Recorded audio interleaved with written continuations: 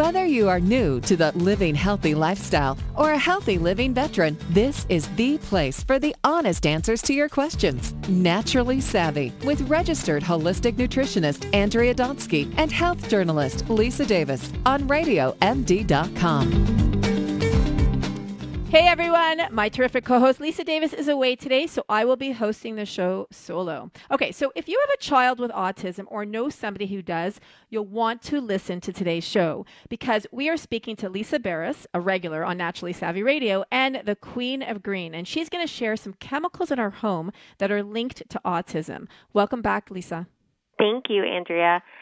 Yes, autism, for those not fully familiar, the autism spectrum disorder is a range of neurodevelopment disorders that can range from socialization issues to complete lack of verbalization and cognitive delays. And today we've seen the highest rates ever. They first came out with 1 in 88 children of 8 years of age had it, and now today the CDC is saying 1 in 50 of school-age children, 6 to 17, have autism. And what's really interesting is in July 2011, Stanford University did a study, and they connected environmental factors as the cause of autism in 62% of the cases. And there are many more studies. Another study published in the Environmental Health Perspective linked exposure to environmental pollution and brain changes that made people more vulnerable to autism.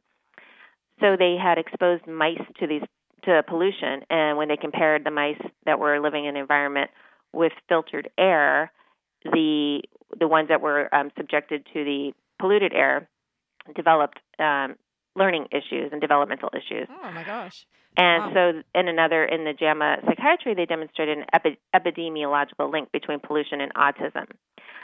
So people with children who lived in areas with high levels of traffic pollution seemed more likely to be diagnosed with neurodevelopment disorders, so including autism.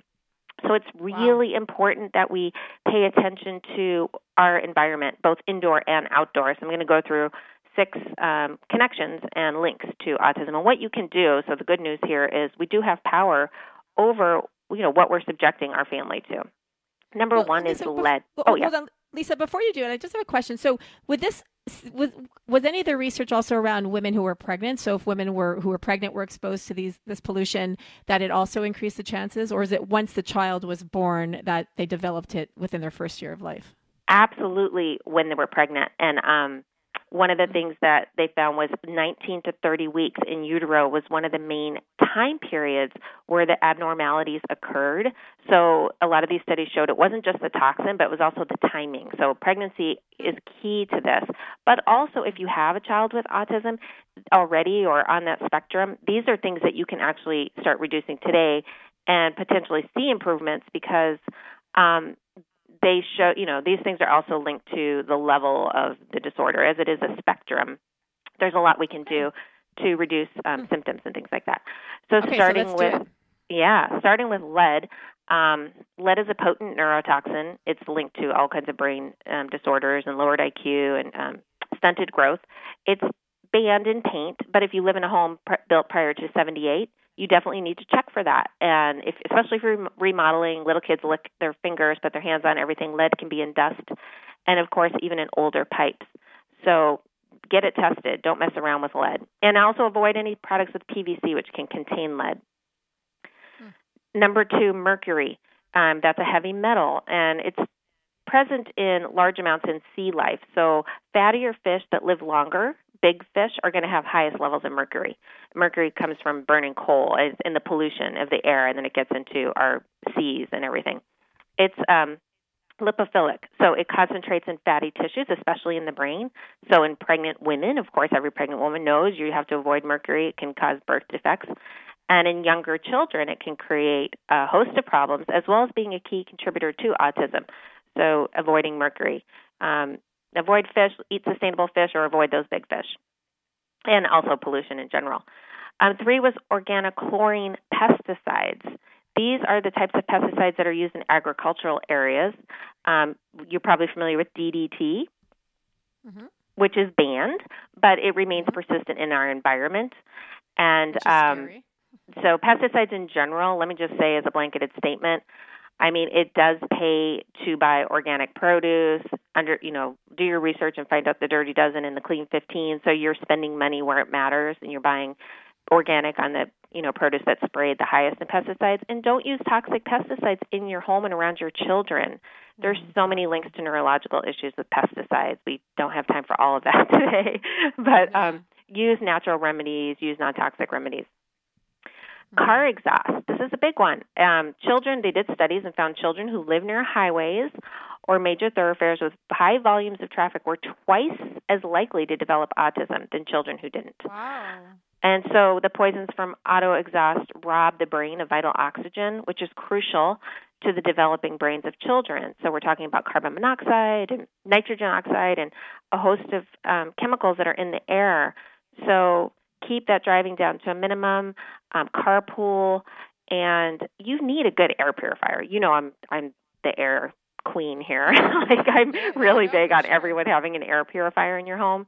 You can't control the pollution outside, but you can inside your home, and you need to get a good air purifier that's filtering out not only biological contaminants, but these gases, these VOCs, and these chemicals that we're being exposed to.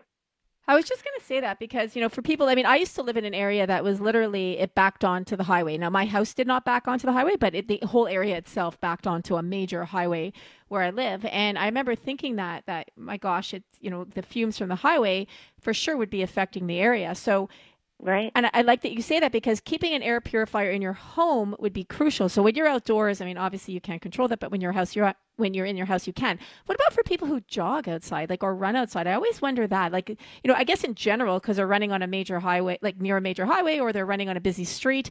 I can imagine that's probably not too good for people as well. Right. Trees are good absorbers of, pollution. And so if you're in a treat area where they're not spraying pesticides, that's going to be better in a park or something. I would not advise running along a freeway. I just wouldn't. I know we can't live in a bubble, and my goal is for people to create healthy sanctuaries at home and at work. You are going to get exposure to toxins when you're out in the world, but you do have control over certain things. So, it's about reducing your body burden. Every step that you take to reduce that is going to be good. And moving on is BPA, about bisphenol A. It's a chemical added to polycarbonate bottles that hardens them. It's in receipts and dental sealants and canned lining. They found Rowan University showed that kids with autism didn't metabolize this BPA as well. And it's been shown in 93% of Americans, so definitely avoid BPA wherever possible. It's really hard to avoid. It's one of those things that I feel, Lisa, maybe we should do a show on detoxing. Obviously these environmental toxins are everywhere. They're ubiquitous in the environment. And I think it would be great to do a show of your top 5 tips on how do we help to rid the body of BPA? Because, we try not to touch it's in our toilet paper, for goodness sake, if you use recycled toilet paper. It is everywhere. So let's put that on the show schedule about doing a show on detoxing. Let's do it. I think that'd be so important. Okay, number 6. Number 6 is PFCs, perfluorinated compounds. These are in your nonstick cookware and anything labeled stain-resistant, water-resistant, scratch-resistant. They are extremely dangerous, and they've also been shown in 95% of Americans. Another thing that we're getting exposed to so, prevalently, French fry number wrappers. 7? Just look for stainless steel and cast iron cookware, and just be aware. Awareness is key, because it's going to help you every day. Definitely. And just really quickly, because our show's done, number 7, was there a 7th one, or was there? No, that was that's it for today. We got a mouthful. Oh, that's it. Okay. All right. We got it all in. Awesome. All right. Well, if you'd like to learn more about Lisa and her incredible information, you can go to ronandlisa.com, or you can follow her on Twitter at ronandlisa, like we do. I'm Andrea Donsky. This is Naturally Savvy Radio on Radio MD. Like us on Facebook and follow us on Twitter at Your Radio MD and at Naturally Savvy. Thanks for listening, everyone, and please avoid these chemicals whenever possible. Stay well.